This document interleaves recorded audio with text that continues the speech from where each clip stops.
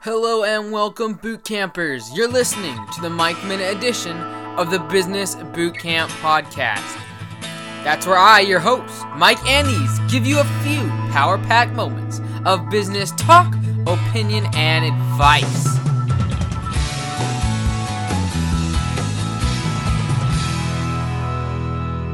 Alright, so today we're talking about investing, and I want to break it into three different categories, alright? We got the stock market, we got real estate, and we got business.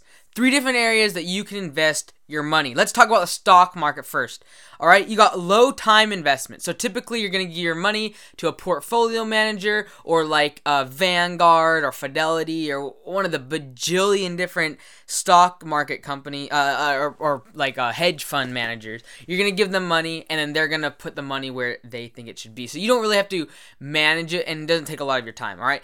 Typically, for the stock market, you're going to have lower returns in comparison to the other investing categories we're going to talk about today. But like I said, you don't have to invest a lot of time. All right, the kind of the negative thing that I have towards the stock market is that it's the least amount of control that you have. So, in other words, you don't have any control over where those managers of your money put the money, and you don't have any control over how a certain company that they are investing in does business. For instance, if Apple wants to make some horrible product that you think is going to tank their business, but your portfolio manager is putting money into Apple, you have no control over that. So basically, the stock market is you give your money to a portfolio manager or a big bank or a corporation or whatever. They put their money into the stock market and manage it for you. You sit back and hope that you get some return. Number two, investing is going to be real estate. Okay, so there's several different types of real estate you can do. You can do like buy and hold, where you buy a property and then you rent it out. You can do flipping houses, where you buy a house, fix it up, and then try to sell it for more. So with real estate, it's kind of a mid investment on your time. So you're going to have to invest a lot more time than if you were just investing in the stock market, because you're going to actually have to go to the properties, you're going to have to look at them, see which ones you want to buy, you're going to have to get involved in your local real estate market, stuff like that. You might have to manage the place, get tenants, renters, stuff like that. So a little more time involvement, but typically you're going to see a higher return than the stock market. So, the stock market, they get excited at 7-8%.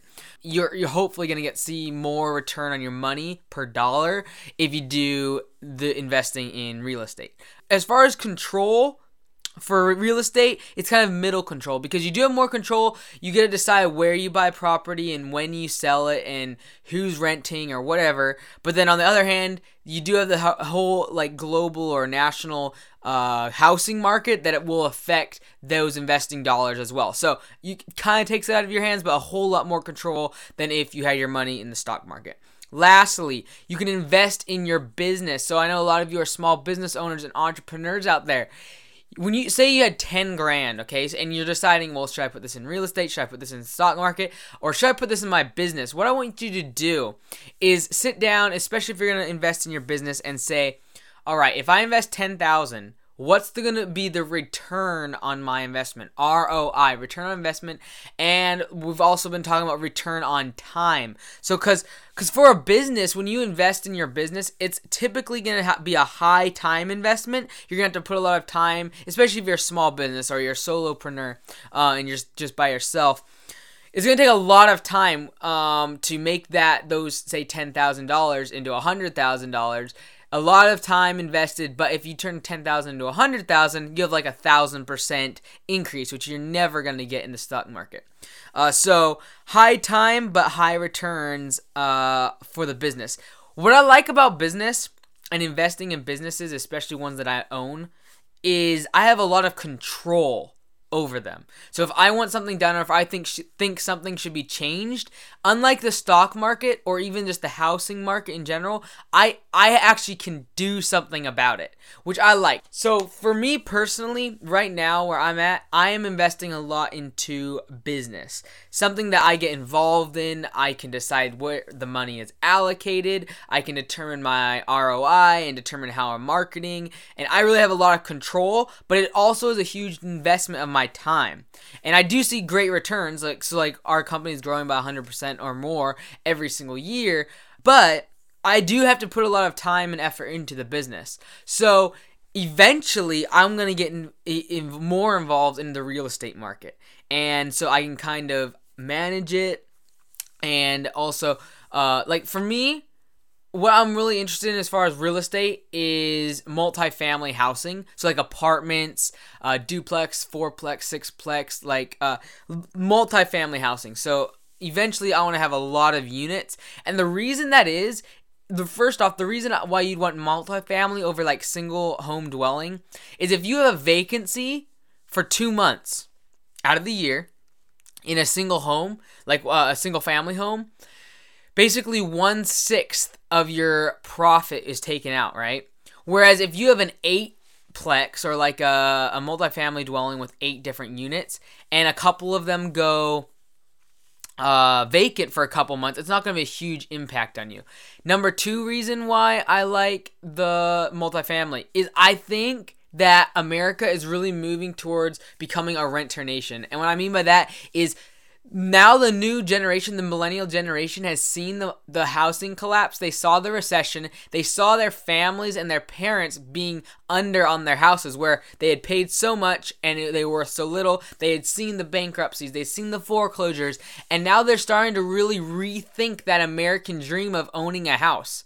And I really think that the millennials, as they get older, they're going to prefer renting over buying a house or home ownership. And the reason I think that is because people are starting to be more transient and like move around. They're not staying at one location. They're not going to stay in the same house for 40, 50 years like previous generations have.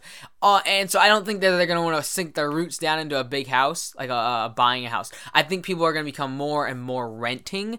And what's great about multifamily, I know I'm kind of going on a tangent here, but I'm excited about it, is that what's awesome about it is even when the economy drowns and goes down, multifamilies and renting is still going to be very popular because those people that have to foreclose or those people that can't afford a house when the economy goes down, they're going to have to rent.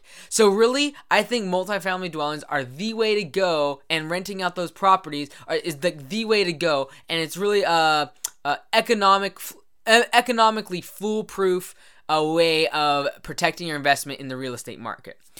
Eventually, I'm gonna get to the stock market, but I gotta have a lot of money. I think in my head, I gotta have a lot of money that I can get. I'm just kind of shooting out there, and I don't have if I can't find anywhere to put my money in real estate or business, that's when I would start putting my money into the stock market and getting those lower returns. Like my number 1 rule is don't invest unless if all that money that you do invest disappears, and yet you'd still be okay.